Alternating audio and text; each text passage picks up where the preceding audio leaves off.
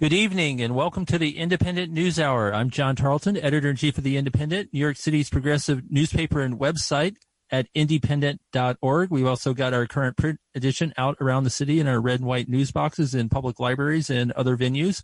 Today we've got another fantastic show lined up, and I'm also joined by our co-host, Amba Gagarian. Hi, John. It's great to be here with you and all of our listeners on 99.5 FM and streaming on WBAI.org. Yes, and during today's show, we're going to talk about the City University of New York and how plans to return to mostly in-person teaching this semester has created a cascading set of woes for students and faculty alike. We'll also hear from the socialist who will be leading City Council's Committee on Public Housing and her vision for reviving NYCHA. And we'll also hear from striking workers in North Brooklyn who are squaring off against a billionaire boss. But first, in breaking news today, the second police officer who was shot in a hail of gunfire Friday night in a Harlem apartment has died. Wilbert Mora, 27, died this afternoon from his wounds. His patrol partner, Jacob Rivera, 22, died Friday shortly after the attack, which occurred when they were responding to a domestic dispute. The shooter, LaShawn McNeil, 47, also died from his wounds yesterday. This incident comes as Mayor Eric Adams faces growing calls to address public safety concerns in the city. He had this to say yesterday after rolling out his plan to address the situation.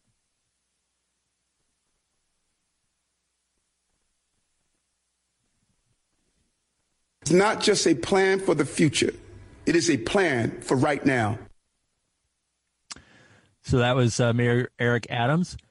Joining us to talk about this some more is Ted Ham. It covers criminal justice issues for the Independent.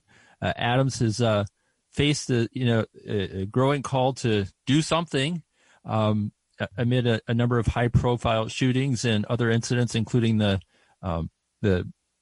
killing of Michelle Go, the Asian woman who was pushed off the subway platform at Times Square a couple of weeks ago. And Ted, it's good to have you with us. Thanks, John. Greetings, Amba. Hi. So, first of all, last year Eric Adams ran very aggressively on the issue of public safety and how he was uniquely suited to address what he defined as a crisis. Your thoughts now, is he almost being hoisted on the petard of his own rhetoric? It seems a little unfair to expect someone to solve these complex problems in less than 1 month in office, but certainly there's a lot of media clamor of that sort. Sure. He certainly raised expectations during the primary last spring. If you'll recall, he was bouncing around holding press conferences at every incident. The shooting in Times Square, a domestic quarrel in Park Slope that ended in a shooting, and so on. So he was sort of presenting himself to voters as someone who had the solutions based on his experience, et cetera. But then he came into office and he didn't really roll out any clear agenda in the first few weeks regarding policing or anything else that we've seen thus far. So now the spate of incidents has forced him to initiate the changes he's proposing, or try to initiate the changes that he's proposing. And so, so I don't think it's appropriate to necessarily to slag him for raising those expectations, but he did in fact do so. Right. And can you highlight real quickly what he was proposing yesterday? A variety of different initiatives, some emphasizing social support networks and things like that, and funding for violence interrupters. Although he did say that they should be working closely with the NYPD, which is problematic. That's not how they're intended to operate. And then he wants to restore the plainclothes unit, which is creating a lot of controversy because they've been responsible for several high-profile killings in recent decades. Eric Garner, going back to Amadou Diallo, et cetera. And the initiatives regarding raising the age that had been raised. He wants to allow 16 and 17-year-olds to be prosecuted as they would be as adults 18 and over for violent gun crimes and so on. So that's creating some outrage in criminal justice reform circles. And also the proposal to let judges determine dangerousness, which is a very vague definition. Even the chief judge of the supervising judge of the Office of Court Administration today said he doesn't understand what that determinant is, or how you can predict. Historically, it's been racially coded. Absolutely, yes, yeah. So if you and the way we've written about in the Independent, there are serious problems with the way judges are chosen, and now Adams is under pressure. He does get to pick a number of judges himself, and so he's getting pressure to only appoint hardline judges and even to remove judges that are not seen to be hardliners and so on. So there's a real climate of crisis and outrage right now. But maybe there's also some need to sort of step back and just not stoke the fires a little as has been happening. Right, and you just mentioned violent interrupters, Ted. That you said that part of the mayor's new plan is to have violent interrupters work with police, which they're not supposed to do. Could you explain what a violence interrupter is for those of us who might not know? Well, sure. They go out. These are people who go out into the community. Many have been encountered the criminal justice system themselves, formerly incarcerated folks, and so on. That they can go out and try to resolve conflicts with that seem to be escalating, right? So it's not like they would be completely isolated from the NYPD because they know who everyone is in the community. That's their whole point. But if they're perceived to be snitches for the NYPD, then they're not going to gain any traction with the people they're trying to reach. So. It's a matter of approach. I mean, it's so those groups know that, and they can operate. Try to maintain their independence as much as possible. And with the deaths of these two police officers, Jacob Rivera's funeral will be in the next couple of days, and then for Wilbert Mora as well. There's often, obviously, the grief for the people who their family members and other people who care about them is very real, but there is a tendency for, the police union and other ideological actors that want, unhindered police power in the city to sort of try to leverage these moments to, essentially demand a sort of unblinking unity with the NYPD. Does it seem like that's happening a little bit, especially in the way that pressure is coming down on the new Manhattan DA, Alvin Bragg, to modify some of his stances? He's made it clear he wants to send fewer people to jail, not more. And you covered his race a lot last year. Sure. And many people pointed out that he was making the proposals he is initiated. He was talking about them on the campaign trail. So he's just following through on his campaign promises towards decarceration and so on. But he did face an unprecedented amount of hostility in the press. And even, in fact, you have a Republican candidate for governor, Lee Zeldin, perceived to be the front runner. He's a congressman from out in Long Island, that he's actually made firing Alvin Bragg sort of a part of his campaign pledge, or he's trying to pressure Governor Hochul to do that now. And others have joined in that call. And, that's just ridiculous. And the fact that he's not able to even get traction into his settle into his office and initiate some of the changes he actually has been proposing and he ran on and was elected on. But then something that also to keep in mind is that both the New York Post and Lee Zeldin and these others who are calling, unbridled police power and fierce advocates of, at least in the New York Post, is a fierce advocate of gun control in the city, but is aligned with the Republican Party. Lee Zeldin is not an advocate of gun control. He's a strong ally of the NRA. And so they're, part of this network of gun advocacy that essentially on the larger level, national level, and that's creating part of the problem is the prevalence of guns that are flowing into the city here. So there's no saints in this fight. Right. And talk a little bit about, Ted, Alvin Bragg having to change some of his sentencing practices in regards to gun charges and how he's had to step back on that. Well, he was saying that he wouldn't pursue cases in which just there was merely possession of a gun that didn't involve any use of that gun. Right. That's how I understand it. And now he's saying he will consider charging in those cases. So, yes, he is under pressure to adopt a hard line on guns. I don't know that that's really going to antagonize his supporters. That's his calculation to make.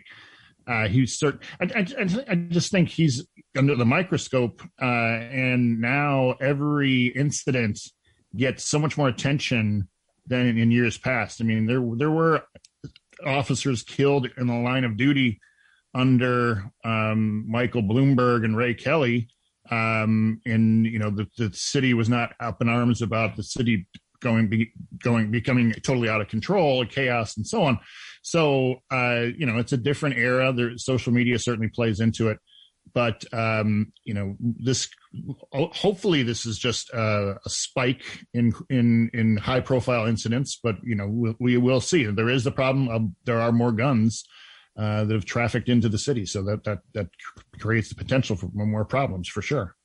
Right, that definitely is a problem. Just when we think of sentencing, it's important to zoom out, think big picture, and also remember that for sentencing, especially with gun charges, it's likely that someone will end up in Rikers, and that the current state of Rikers is really can't explain how worse it is than ever. Right. And Adams is certainly not taken a progressive stance and turning Rikers back over to the corrections officers union and the commissioner that they wanted. So that situation is a mess for sure. Oh yes. And then, I was just going to say, we don't have time for that conversation, but I encourage our listeners to look into it. And we're going to change gears here. Right, John? Yes. But Ted, thank you so much for joining us today. Yes, thank you so much. Okay. And we appreciate your ongoing coverage of criminal justice issues for The Independent. Okay. Take care. Okay. So we're going to, switch gears here. The City University of New York, CUNY, its new semester begins on Thursday, the largest urban university system in the country, with 11 senior colleges, 7 community colleges, and various graduate schools. It's in a bit of turmoil. The leadership of CUNY announced several months ago that in the new semester, there would be 70% of courses would be taught in person, and a cap of no more than 30% of classes would be taught online. Well, between August and now, something called Omicron happened, and we once again been flooded with a wave of COVID has washed over the city and the country, and enrollment in this upcoming semester has plummeted at a number of CUNY campuses, especially its community colleges, which in turn is leading to layoffs for a number of part-time faculty. And yesterday, members of Rank and File Action, militant caucus within the larger faculty union at CUNY, rallied outside of the headquarters of CUNY on East 42nd Street, and the Indy's Sue Brisk was there, and I believe we have some audio footage we can go to, a hearing from some of the people who are out there in the cold demanding that CUNY change course and come to its senses. the layoffs! Stop the layoffs! But I'm going to give you a few highlights from Ostos Community College. Last year, we paid our president $266,000. We also paid our ex-president $160,000. No one has explained to me why we paid someone who was retired $160,000 the same year that 3,000 adjuncts were laid off. Finally, the Hostos budget allocates $1 million for the library every year. It allocates $2 million for security. We pay twice as much money to have cops on campus than we do to run a library. My name is Travis Sweat. I'm an adjunct professor at Medgar Evers College. I've been there for a few years now, been teaching in the CUNY system for 6 years now. I am yet another adjunct who is facing basically layoff through incompetence and apathy due to the chancellor's mandate. Stop the layoff! Stop the layoff! Stop the layoff! Stop the layoff! Okay, so voices from the rank and file action protesting yesterday afternoon outside CUNY headquarters in Midtown. We're now going to be joined by Nick Nicoludis. He is been an adjunct English professor at CUNY for 6 years. He taught at the Borough of Manhattan Community College. He left there at the end of last semester and is now teaching at City College and Baruch, and has been navigating this whole enrollment crisis himself as well. And also Nick is a member of the WBAI Listener Station Board as well, manages to squeeze that into his other very busy activities. Nick, welcome to WBAI. Yeah, welcome. Thank you very much for having me and talking about this. So you want to just give your assessment of where things stands and how serious this situation is for CUNY students and faculty? Yeah, the situation is very serious. And, if you look back to the beginning of the pandemic, back in the summer of 2020, CUNY laid off something like 2,800 adjuncts. And in that time, adjuncts like me and my comrade Travis, who you heard from, and others, have had to, from semester to semester, constantly fight for jobs. And that's not necessarily a new thing, right? But we figured that at some point we could get some sort of stability, you would think. Now we're back here again, back in last semester, as you mentioned, in the beginning of last semester, the administration decided that they would do a 70-30 return, right? So 70% in person, 30% online. And so now we're facing a crisis of, a manufactured crisis of enrollment, where the thinking, right, or the ideology, or whatever you would want to call it, was students want to go back, right? Students want to be back on campus. People want to be back on campus, which, yes, sure. I don't discount that, right? I'm teaching, in person. I'm not super excited about it, given the kind of uneven way that returning has been treated in general at CUNY. But, what really bared out is that students don't want to come back. And as you said, community colleges are particularly hit by this. And something like at places like LaGuardia Community College, some comrades did some digging online to get some data, and we found that on January 15th of 2022, there was about 5,950 students enrolled at LaGuardia Community College in Long Island City, which is down from 1 year ago on January 15th, 2021, from 15,400 students. So we're talking about only a third of the student population has registered. And so this has, it has ripple effects throughout the entire system. Right. Each of that person's family, their future, their finances. But tell us what should be done to address this crisis. And also, I mean, we can only speculate, but why would they continue to have the 70-30 in person online when their enrollment is dropping so much? I mean, nobody wants that, right? But also, how can we address this? Yeah, and to your second question first, why is, this is, the chancellor is not making this decision because of his own understanding of the situation, right? This is set in place by an ideology that is present throughout the state and the country, right? That it's time to get back to work, right? No matter the consequences, it's time to get back, right? And adjuncts, the adjunct system, right, is the place to cut the fat from CUNY, right? If you need to cut faculty, you need to cut people out, it's the adjuncts that get cut first. And so what can we do? We are asking that, number one, that we allow all courses to run, right? So there are minimum amounts of students that for a course to run, there has to be a minimum amount. And that's different at different campuses, right? It could be 12, it could be 15, it's different everywhere, right? So there's that, right? And so if that class does not meet that threshold, the class will get cut.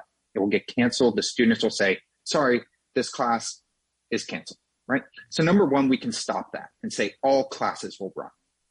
Number two, there's a massive amount of CARES Act money that the college is currently sitting on and has done nothing with. That money can be used to pay adjuncts to teach these classes that are low enrolled. And we can lower the course amounts, right? So typically courses will be around 25, 27 kids. That's usually what I teach in my English, 101, 201 courses are 25 to 28, somewhere in that range. We can lower that and say, okay, we're going to make courses 13 and add more courses, right? So there are many ways. You'd be kind of like a private college for one time.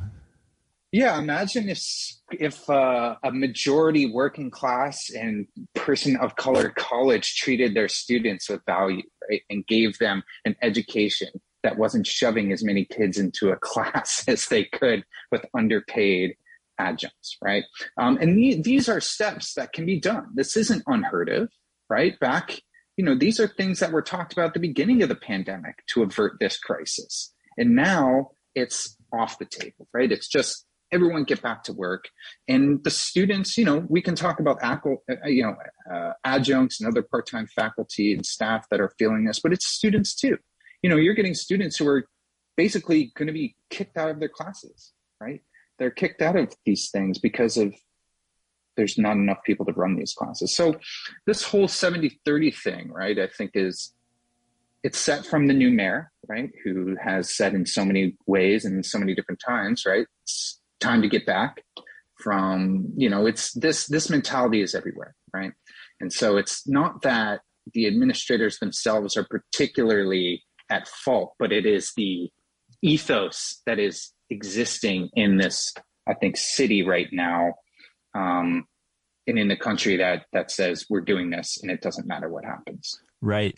We're going to have to go in the next minute or two. I have one more question, but I also, have an observation, which is that while this sensibility is sort of in the air everywhere, just in terms of the structure of how CUNY works, there's a board of trustees, 2/3 of which are appointed by the governor, 1/3 by mayors.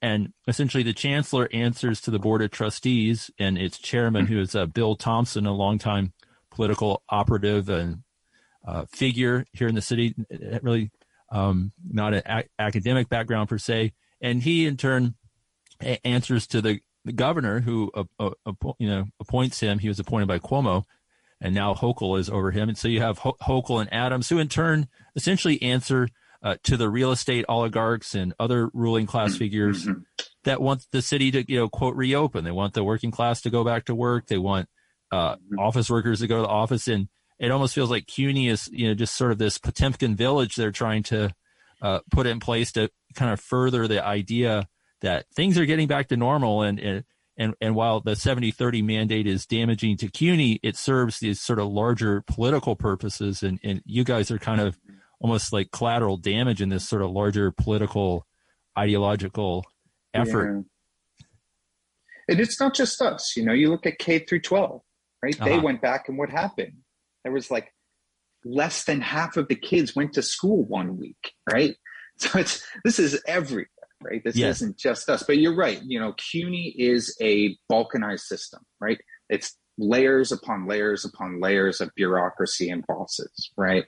And everyone's kind of toting the line of the person above them, right? And it's a tough system to navigate with that level of bureaucracy where everyone defaults to the top, and you have your landmark a landmark educational institution of the city that needs to look like it's back to normal, right?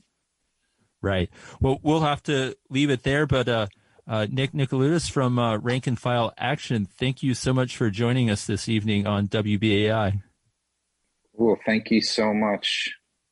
All right, we'll continue to follow this story, and we'll be back with more after this short break.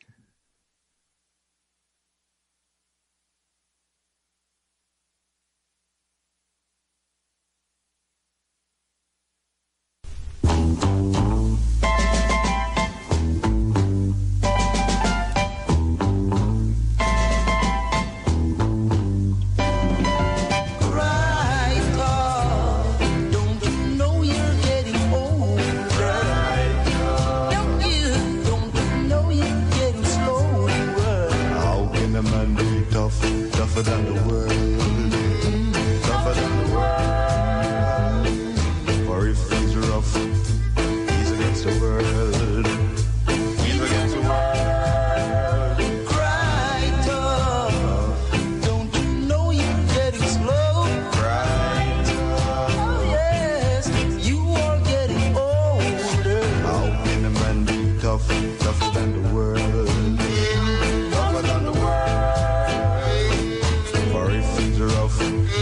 He's against the world. He's against the world. Cry tough. That was Cry Tough by Alton Ellis. You're listening to the Independent News Hour on WBAI 99.5 FM. Later in the show, we're going to let you know how you can support this station and help keep its antenna beaming from the top of 4 Times Square in the middle of Manhattan across the New York City region. It takes a community to make community radio happen. So have your pen and paper ready for that info coming a little later in the show. But for now, we turn to our second segment where our new city council is getting down to work. It's the most diverse city council in New York City history. It's the first majorly female city council and perhaps its most ideologically progressive one as well. Last week, new council speaker Adrienne Adams announced committee assignments for the 51 members, including the chairs of roughly 36 committees. Adams and her leadership team of Diana Ayala, Selvina Brooks Powers, and Keith Powers all hail from the establishment wing of the Democratic Party, as do members who were named to highly coveted posts leading the finance and land use committees. However, bold progressives and socialists will also lead a number of oversight committees, including Shahana Hanif at Immigration, Sandy Nurse at Sanitation and Solid Waste Management, Tiffany Caban for the Committee on Women and Gender Equity, and her fellow Democratic Socialist Alexa Aviles for the Public Housing Committee.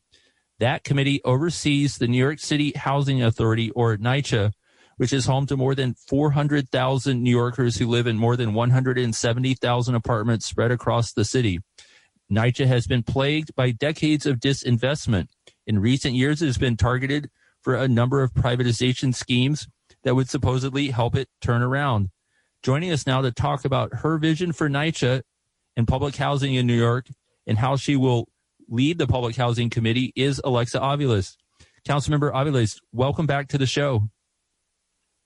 Thank you so much, John. It's really great to be here. Thank you for the opportunity to talk about where we are and where we're headed.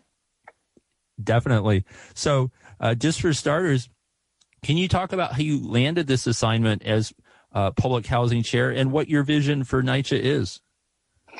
Yeah. So I guess first I should say that I'm just so honored to really take on this new role as a council member who has the second largest housing development in their district with thousands of families. And as a person who has had many family members live in NYCHA themselves, I have a long history with public housing and know just intimately how important it is for our city and for our families. So it is really an honor and a huge responsibility given the magnitude of the challenges that NYCHA residents are facing and NYCHA itself. As you said in your introduction, the decades long of disrepair and disinvestment is really profound. So the challenges are quite significant. And, many residents have seen representatives come and go and very little positive changes. So the stakes are really high, both for me and for the residents themselves. So my vision really for NYCHA is really in earnest and in the most important way is to put the residents first and really bring them into decision-making tables, right? To listen truly to the residents and to partner with them in how we are going to move forward with NYCHA and really hold the agency and other city agencies accountable for how they work with NYCHA. So really, we are going to be looking at just doing all kinds of work. Obviously, there is a real need for some serious hearings. There's a need for an audit. There's quite a lot of work to be done. But my commitment is to obtain the repairs, honestly, that NYCHA residents deserve. They deserve to be in dignified housing. And that's what we intend to do. Can you tell us a little bit, Alexa, about what NYCHA in your district that encompasses Sunset Park and Red Hook looks like? What's the public housing there? Yeah. So it is one of the oldest developments. And again, the second largest in New York City, right? So unfortunately, the development is in very, very terrible shape. Just recently, we went to do a walkthrough with Public Advocate Jumaane Williams to see some of the conditions firsthand of many of the apartments. And what I will say is it is nothing short of appalling what people are living through. Everything from clear mold on walls where children are living to literally crumbling walls that residents have decided, well, I'll just stuff tissue paper in the holes because the water damage is so extensive. Wow. So the level of repairs, and I think just one thing that's important to note on this visit is NYCHA not only is the capital needs really expansive, but NYCHA has also been starved operationally. So for a complex with 3,000 units, they're budgeted for 8 maintenance workers, yep. Six which were hired, 2 who are apprentices. And when you look at the scale and the depth of the work, it is truly running from one crisis to the next without ever any time of actually doing something proactively. It needs significant operational resources to hire, the amount of workers that this complex needs, that public housing complexes across the city demand and deserve. Now, the trend in recent years with the city has been to move toward privatizing the management of NYCHA facilities with programs like RAD, Rental Assistance Demonstration. Can you talk about that? Has that been effective, or has that been overhyped, and do you feel we need to go in a different direction?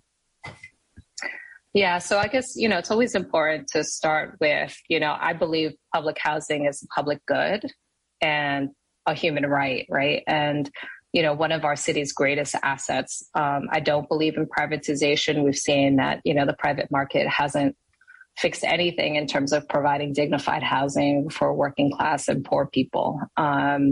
So in terms of, specifically moving units into RAD Pact, the disinvestment over the years, which have been clear policy decisions over many administrations, and deprioritization of public housing has put tenants in an untenable situation to choose the potential of them ultimately getting pushed out under private management, then have the protections that they have under the public housing guidelines. So what we've seen, we've seen that, in fact, some developments under public management have higher rates of eviction. You mean under private management?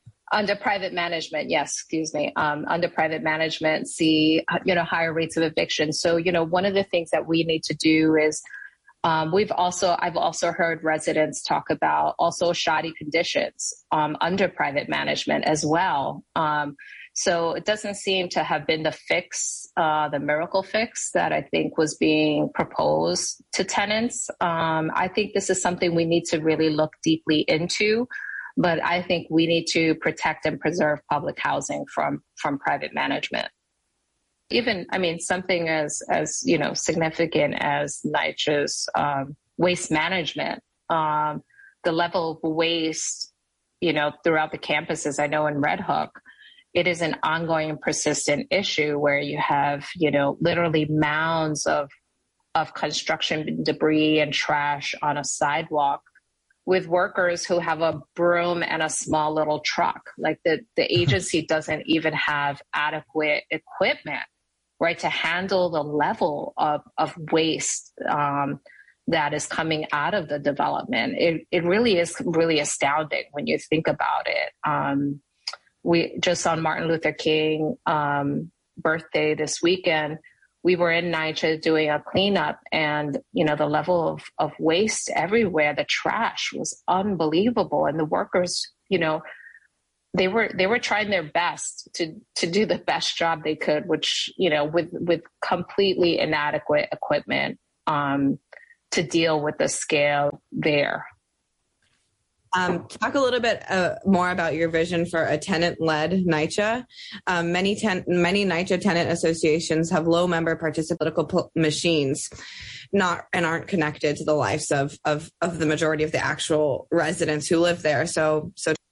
Yeah, so, I think that's true in many developments, but it is also true that there are many developments that have dynamic tenant leaders that have been, fighting this good fight for a very long time and could tell you all the tricks of the trade in terms of, the agency and changing administrators and, the games that are really played with people's lives. So, I think under that vein, right, it is really lifting up those leaders and continuing to bring in more leaders. Recently I observed even, tenant elections and how that process was done in NYCHA. And I will say, in the most generous terms, it has a lot to be desired. So I think we really want to try to continue to engage residents, to help them understand, the stakes, and to give them opportunities for engagement. I think it is pretty clear that a flyer doesn't mean that it is appropriate tenant engagement, right? It doesn't mean that there's a real entry point. Appropriate engagement means you're actually on the ground talking to residents and truly engaging with them. So I think we're going to both use our committee, certainly our office, certainly our networks, to continue working with the many advocacy groups, tenant-led advocacy organizations and groups, to keep pushing forward on the importance of tenant engagement and being resident-led, because no one has that urgency, unlike the tenants who are experiencing this situation on a day-to-day basis. So it's really important to support that and encourage it and continue to take the lead of the residents. Right. And before, I guess one more NYCHA question before we pivot here at the end of the interview. You're, of course, a member of the Democratic Socialists of America, and I know it has a fairly large and active NYCHA working group. How much will you be also interacting with folks at your political organization, DSA, around NYCHA policy? Yeah, thank you for the question. Listen, I'm very excited that so many of my comrades, right, we all understand public housing is socialist housing policy, right? And it is such an important public good that we all need to throw down to protect. So I'm just really excited and hoping to engage as many of my comrades, right?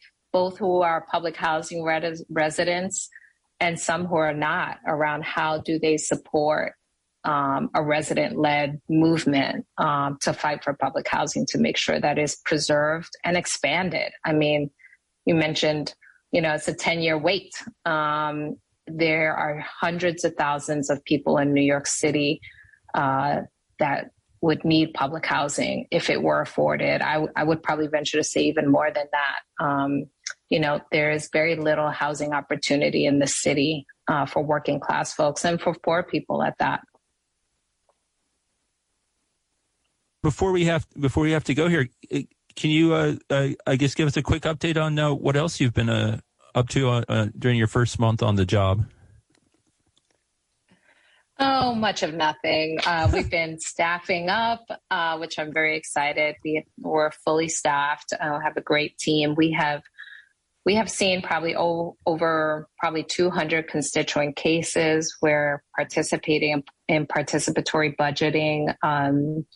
I've been appointed to several other committees, education, economic development, housing and buildings, youth, and to a special task force on fire prevention related to the Twin Parks fire in the Bronx. Our district has also experienced a number of fires. And so this is a really critical issue. And with power outages in NYCHA, this all connects. So fire prevention and safety is going to be really critical. So that's just a little bit of what we've been up to. Certainly more to come, but meeting with our, constituents, with local organizations, discretionary funding opportunity is open. So we've been doing a great deal of that, getting ready for budget fights. And also, meeting with our colleagues to figure out how we are going to move forward, this year, how we're going to align our policy asks and our visions and where there are intersections across committees. So, Alexa, as an outsider coming into city government for the first time, what have you learned about being in this new role that maybe you didn't anticipate ahead of time? Oh, great question. I guess a couple of things, right? It's relationship building is critical. I've known that, I guess, in all of my life, but it certainly is the case that it is really important to build relationships with your colleagues that can withstand the hard conversations, the tensions, the differences in political ideologies that, obviously emerge. And also just, a whole new set of lingo and bureaucracy that was like, oh, wow. Getting a law passed is so much more complicated than one could ever imagine in any form, because there are a lot of systems that have been created, and some of which I will say don't make a whole lot of sense. And we hope to tackle some of that reform in terms of process, right? There's a very clear culture that I think doesn't often serve us well. So I think we'll be doing a lot of work on many different dimensions, interpersonally, culturally, systemically, all of it. It's been a learning curve. Great.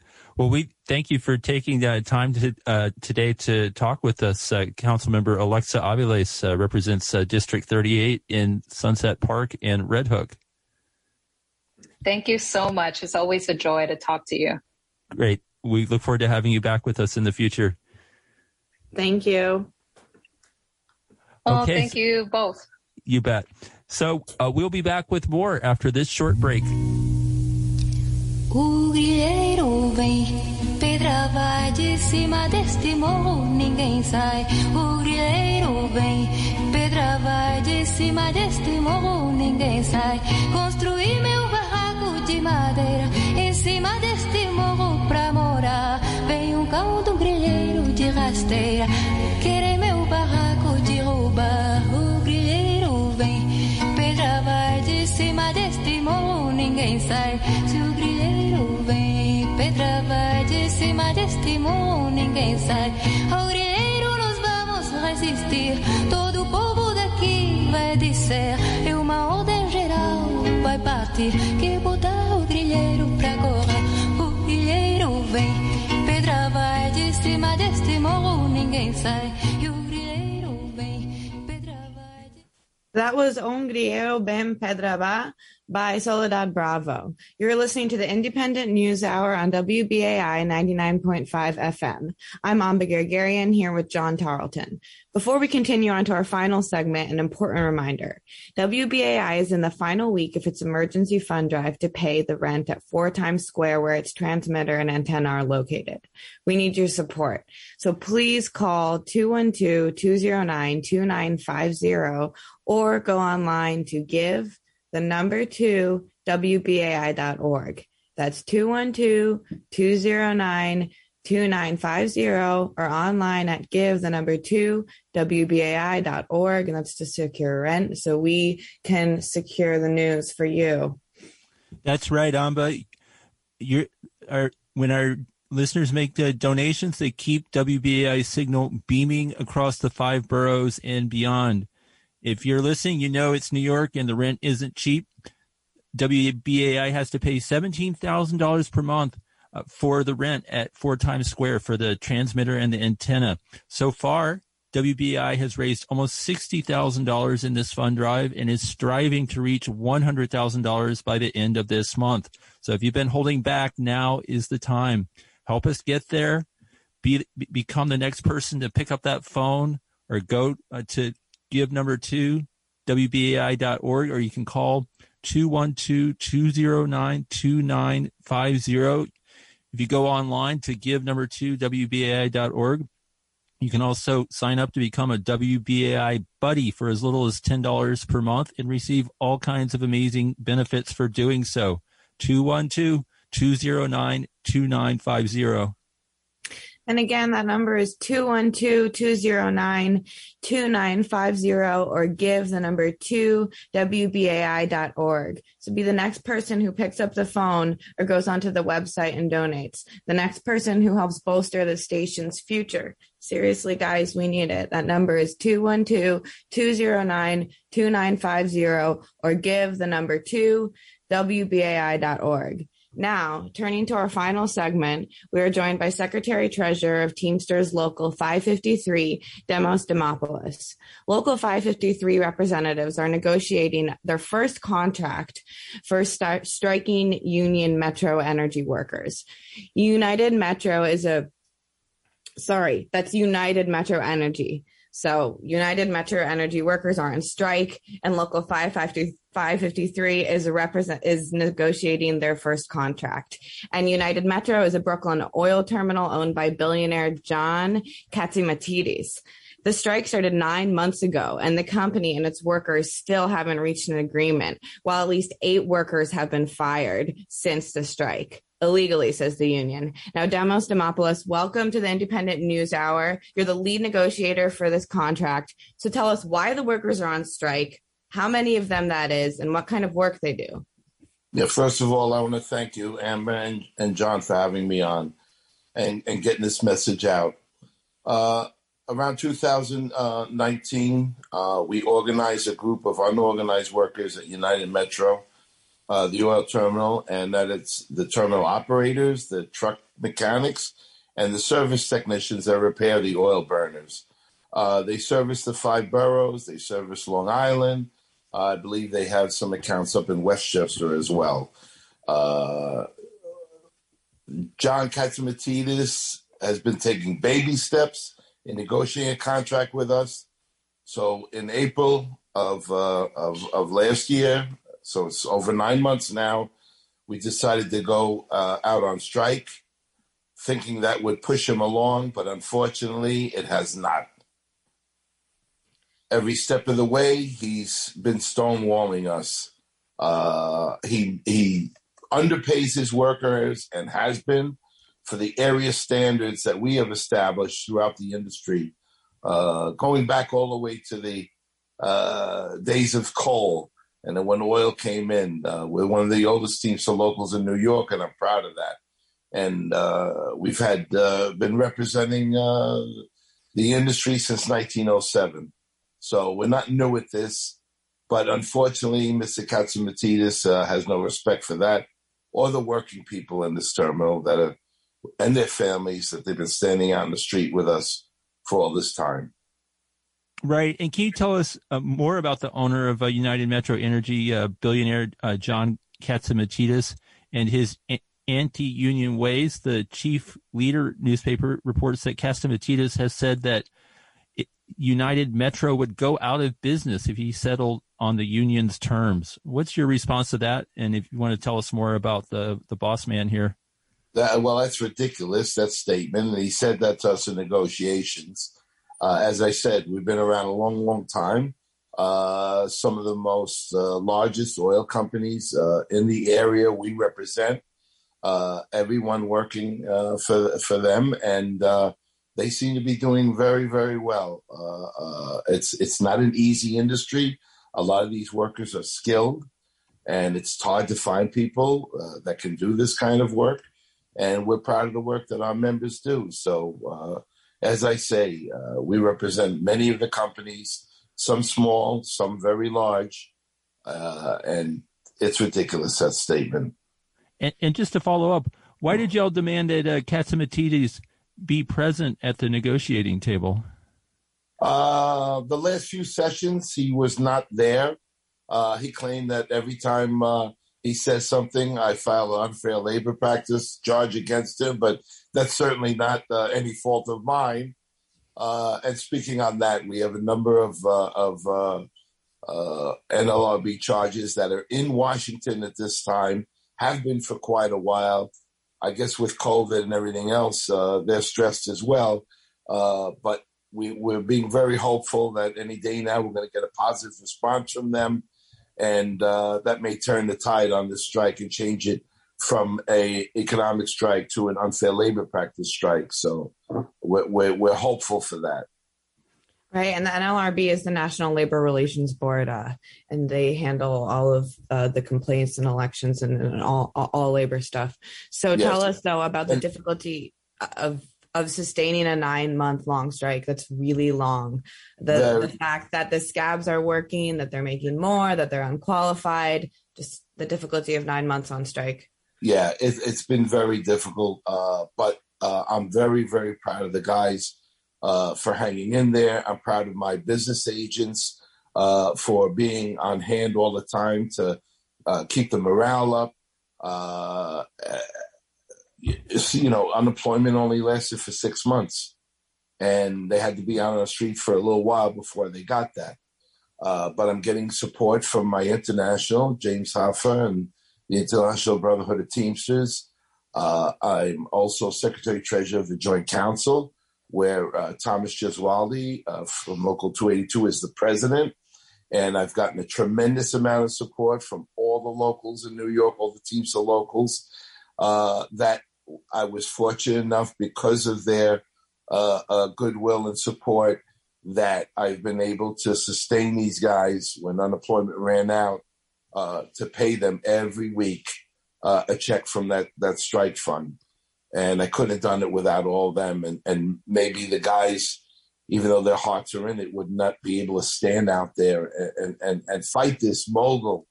Mr. Catsimatidis, you had asked me a little bit about him before. Mr. Catsimatidis owns real estate. Mr. Catsimatidis owns oil refinery in Warren, Pennsylvania. He owns a bunch of convenience gas stations, I believe, in the Pennsylvania, Ohio area. He owns Castidi supermarkets. I think he has a concern in D'Agostino's. He's got a lot going on. So He also owns a competitor of yours, WABC Radio.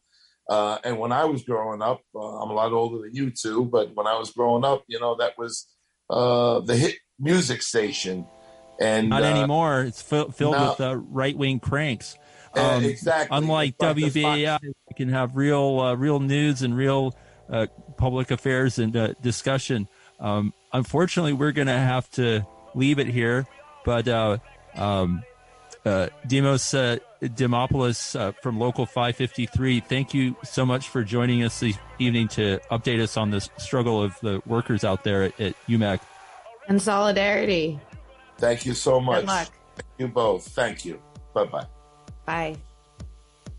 We'll have to leave it there. We'll be back same time next week, Tuesday at 5 p.m. Thanks to, of course, my co-host Amba Gagari and also Sue Brisk for all her help today. And please support WBAI. And thank you to Reggie, our sound engineer. And we're about to play Revolutionary, a song for you by Ace Moma, a New York duo. So local music coming at you.